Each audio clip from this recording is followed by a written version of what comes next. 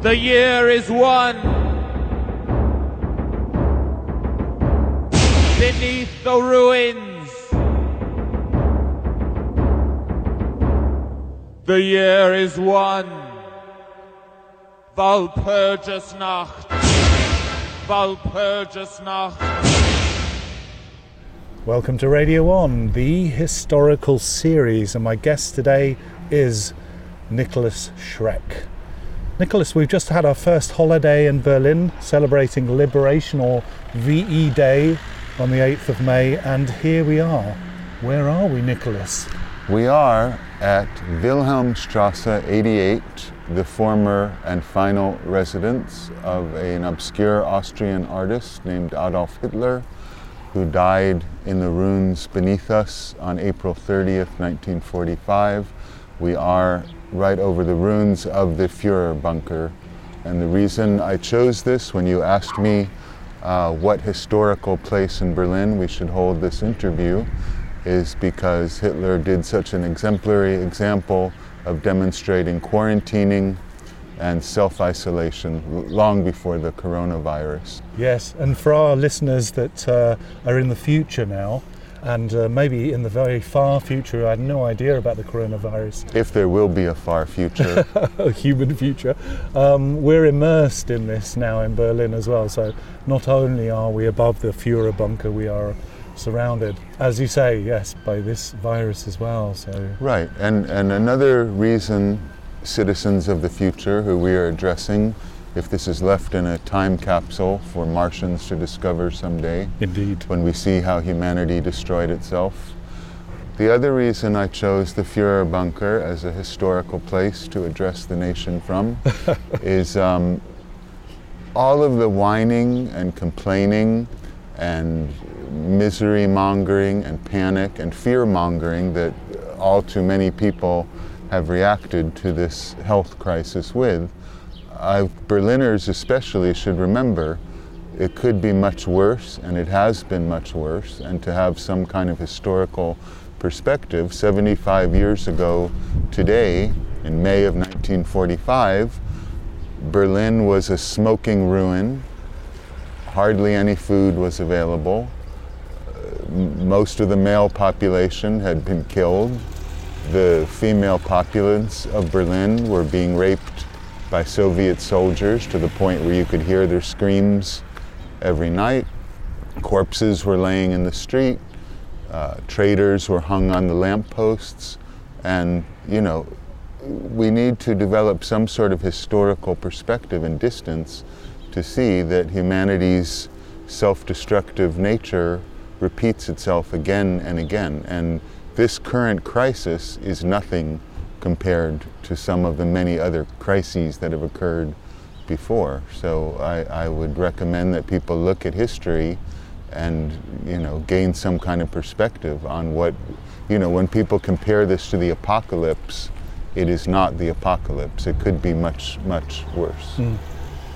And you've been here before?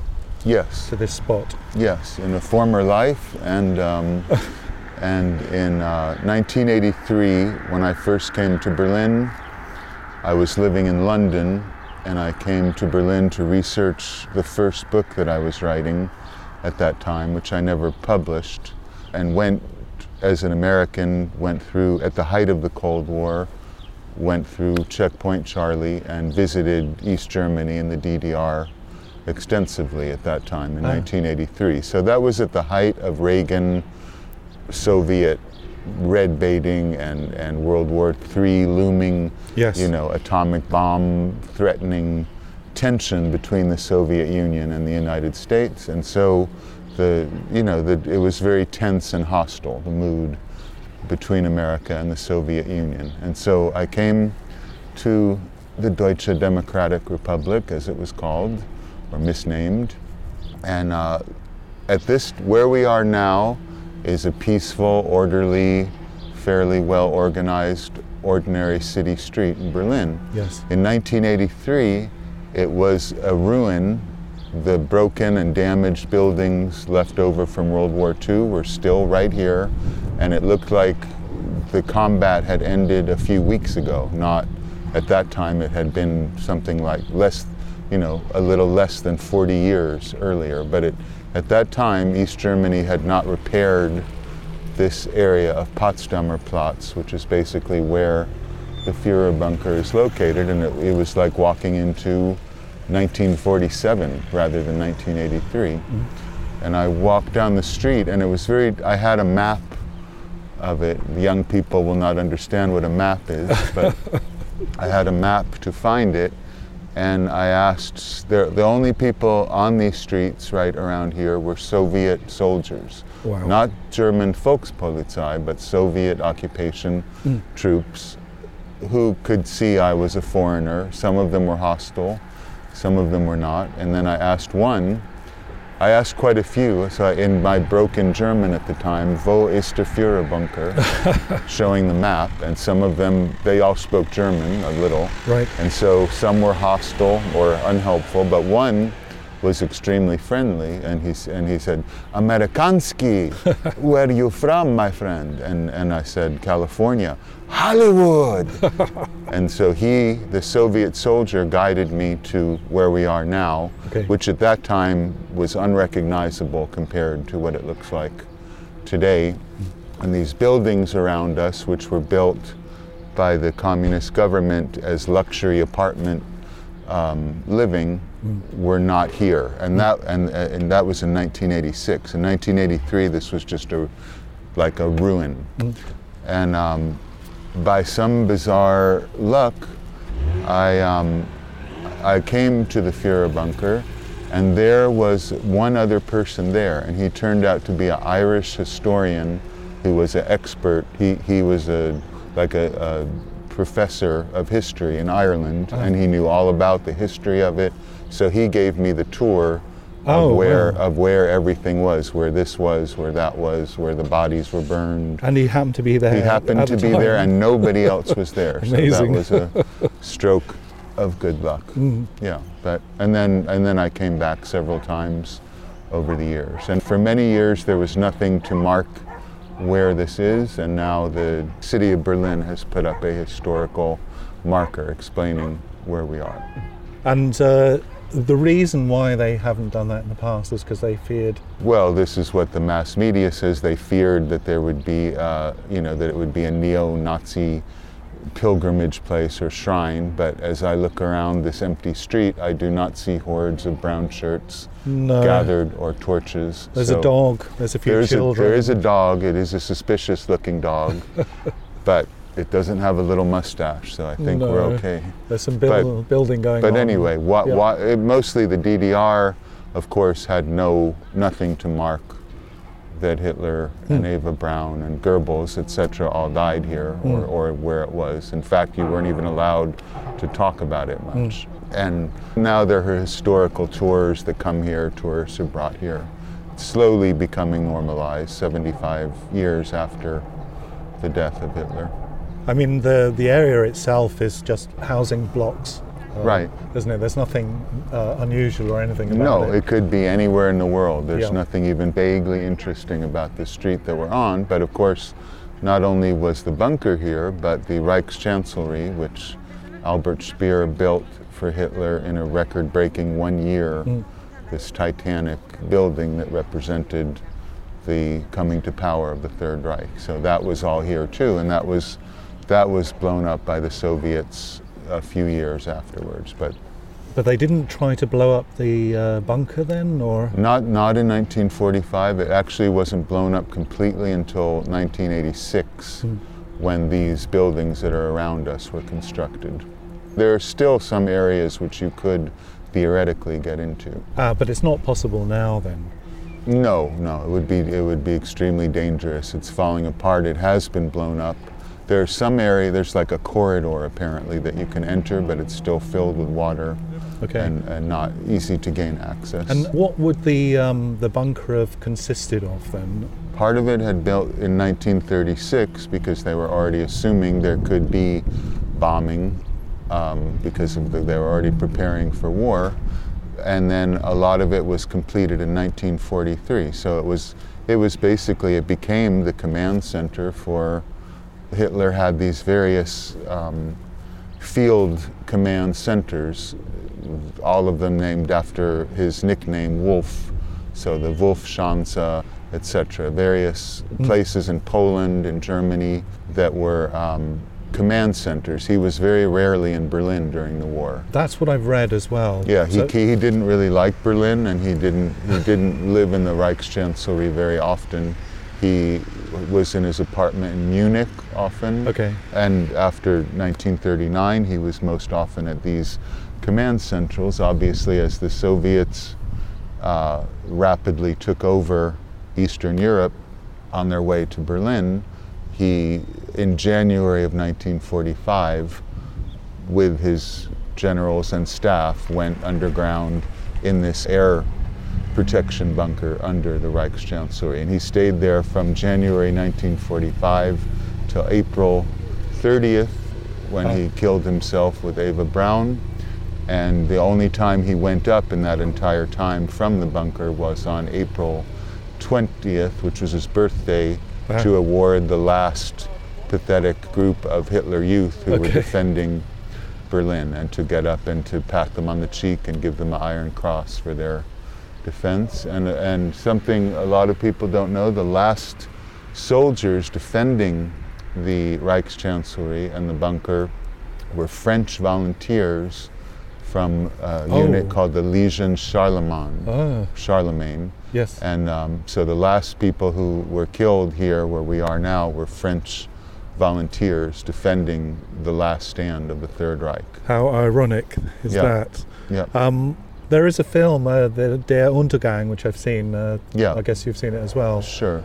From what you've said, it does seem to be based on some kind of truth. Yeah, the film is basically historically accurate, but of course, Bruno Gantz's performance, in my opinion, is very exaggerated and over the top and reminiscent of, it's a little more nuanced and subtle than the portrayals of Hitler in American propaganda films of the 40s as the, chewing carpets and screaming and yelling, but, he definitely was in a very bad physical state. He had Parkinson's disease. In 1945, he was being treated by a quack doctor named Dr. Morel with amphetamine and all kinds of quack cures, bull testicle fluid, and so he was in a very bad state. His hands were shaking. He was, he probably would not have lived much longer in the physical state he had been since the bombing attempt on his life by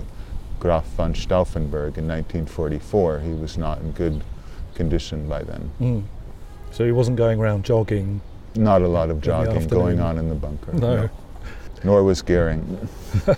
Another thing that I'm interested in is, we have the address here, number 88, Achtenachzig Wilhelmstrasse. Yeah. And the number 8 seems to be significant. From the odd thing is that after the war, 88 was used as a code among old Nazis to say Heil Hitler, because 8 is the, in the alphabet, H is 8, so HH is 88.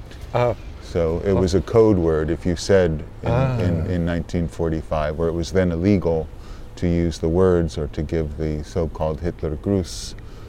They would say that as like a code word between people, and that has continued to be a tradition. So is it purely coincidence? It's purely coincidental. That the Hitler bunker is under number 88, Wilhelmstrasse. Why do you think they put it here in the first place? This is just literally, this was underneath the Reichschancellery, which was the center of the German government. This whole area was where the German government had been since, since the Kaiser time. So. I tried finding this in the past many years ago, and I thought it was under a children's playground. Well, the children's playground is right over there. Oh, I see. That used to be the only part of it you could see, because this was all covered with rubble and broken pieces of buildings that had been overgrown by grass. But now that that's all been cleared away, we're a little closer to it. So that's the past, but should we discuss the catastrophe of the present? Well, let's try and connect it somehow, because as I said, people who are complaining about staying in their apartment except to go to the supermarket should think that not only was Hitler and the general staff and all these other people, under the earth for 3 months, but most Germans were living in basements, Yes. starving, no heating, no coal, hardly any wood to burn to make a fire, and under constant threat. If you went out in the street, Berlin was constantly being bombed. So people were living like that 75 years ago. So I think it's not asking much to stay indoors and watch YouTube. We are lucky here in Berlin, actually, isn't it? Because it has a very low rate of the coronavirus, it seems. Yeah, in Germany, in fact. Yeah, I think the reason for that, compared to other countries I won't name, is that we are currently governed by a former quantum research scientist, and countries that are run by a former reality TV host are not faring as well with quite as many. Indeed. There must be a fan. Today, in fact, I heard an article talking about Germany as well. They were interviewing, on BBC, they were interviewing a guy, and he said, yes, the country is being run by grown-ups. Yes. Compared to other countries. Yeah, well, I think that speaks to a problem that is going to face humanity increasingly, and has been for the past few years, is that most of the governments of the world are now run by uneducated thugs, basically.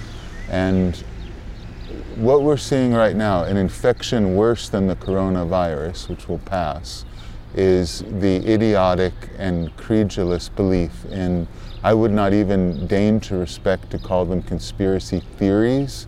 They are childish conspiracy fantasies that are totally groundless. And I see the massive problem that we're going to face when this is over. And what this crisis has revealed is the lack of education for decades, how poorly educated people are, how little logical reasoning they have, how little ability to determine what is true and not true, how to know what is a reliable source. So I think far more ominous for the future than the virus, which is just another of several pandemics that have literally plagued humanity since the beginning of time. If you look at history, this is not even the worst one. The main problem is this increasing mainstreaming, and again, to call them a theory is to deign to give them even the slightest respect that they don't deserve. So I think that is the most disturbing thing that we've seen here, and there is no cure for stupidity. That's the problem. As far as conspiracy theories are concerned, which particular? Well, there are so many. Even to name them is to dignify them in some ways. They have absolutely no basis in fact whatsoever. So I mean, the basics are that this is a man-made disease, that it is, in the words of a recent moronic documentary, a plandemic, that this was planned by dark, sinister forces.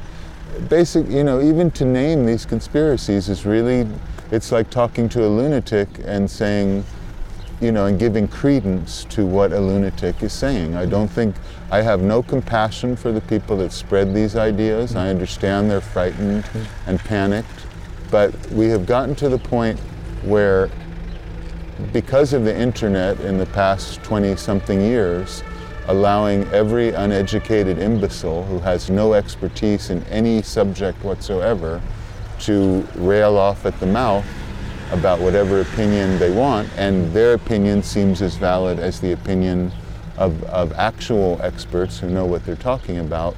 This has eroded human knowledge and human understanding of science and reason to the point where we have entered what I predicted decades ago with Radio Werewolf in the 80s, a new dark age. And we are in a dark age right now, where science, education, expertise, knowledge is really like falling apart. It's ignored and neglected, and emotion, feeling, I feel this way, is more important than these are the facts. And this is the underlying catastrophe humanity is facing. much worse than this temporary plague. And on a positive level, can you see anything positive come out of this? Well, on a positive level, personally, I can't be completely positive about it, but for artists, for musicians, for writers, speaking personally, I cannot understand why any of them are complaining about this at all, because other than, of course, that we can't perform or connect to an audience, you have time now to write 15 symphonies, 18 novels, 3,000 paintings.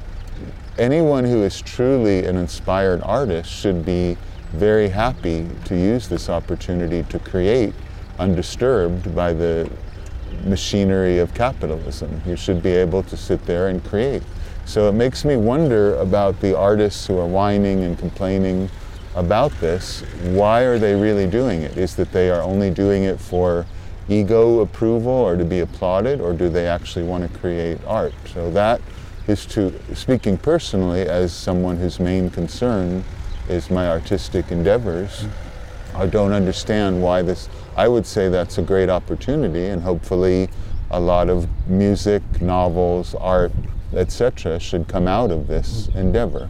Secondly, on a spiritual level, which I understand and which has been made very evident by this, is it's obvious very few people have even the thinnest inner resources whatsoever, to a degree I would not even imagine. And as a spiritual teacher, I encounter people who are at least interested in their inner life, or the spiritual world, or the life of the mind, or of consciousness. And for spiritually minded people, this is also a golden opportunity to use this as a retreat to explore their inner world, to understand the spiritual life, to meditate. Whatever religious practice you may have, this is a perfect opportunity. This is a particular moment in the interview, and it's kind of connected really in a sense, because there's a cleaning vehicle here cleaning the pavement, you know. Right. Below us. So we'll use it symbolically to, Yes. to cleanse and purify. Perhaps. It seems like a physical manifestation Right. of our conversation. So, so on a positive level, for artists, musicians, writers, or any kind of creative people, it is an opportunity that should be seized, and I really can't comprehend why that should be what people who are creative people should be doing with this time. For spiritual people, they should be using it as a retreat and an opportunity to go much deeper into their spiritual practice and to understand and to see very clearly that the basic lesson of every school of mysticism, whatever religious background it may be, that the material world is impermanent, insubstantial. You can't rely on governments, stock markets, or even the physical body. As the Buddha taught, old age, sickness, and death are what occur in this samsaric realm, and now you are faced with mortality, with the possibility of illness. And thinking about mortality should be a positive thing for people who are seeking enlightenment and liberation from the material world. You can see the material world cannot be relied on, and that instead you must develop your spiritual life and train your mind and consciousness. So that's an opportunity. The third positive thing, which is a cliche many people have noticed, is that when the human species and its destructive habits are removed from the earth for a while, the air becomes purer, the water becomes purer, animals return to their natural habitat. So for animals, other than humans, for nature, this is a great benefit. And if you have an anthropocentric view of the world where humanity is the most important thing, then this is a disaster. For nature, that humanity has been destroying since the Industrial Revolution, then it's a great benefit. So that's a very positive thing, that the environment has a slight chance to recover from the damage that humanity has done. I'm not very optimistic, as some people are, that when this is over, that not our current idiocracy governments will take seriously the ecological it's very clear that if you remove the human factor from the earth, the air becomes purer, nature returns very quickly. But I don't really think that's going to happen. But at least for anyone that has a brain, they should be able to see with their own eyes that nature is healing from the human disease, which is one of the worst pandemics inflicting the earth. Feels like a very healing time, even just being here with you above this place. And well, it can be a time to heal, and it can be a time for all of humanity to reflect on their inner life. That is obviously the most important gift we've been given, and every catastrophe can be brought onto the spiritual path as an inspiration. Nikolas, thank you for joining us here today for this historical series and talking from above the Führerbunker. Okay, thank you. Farewell.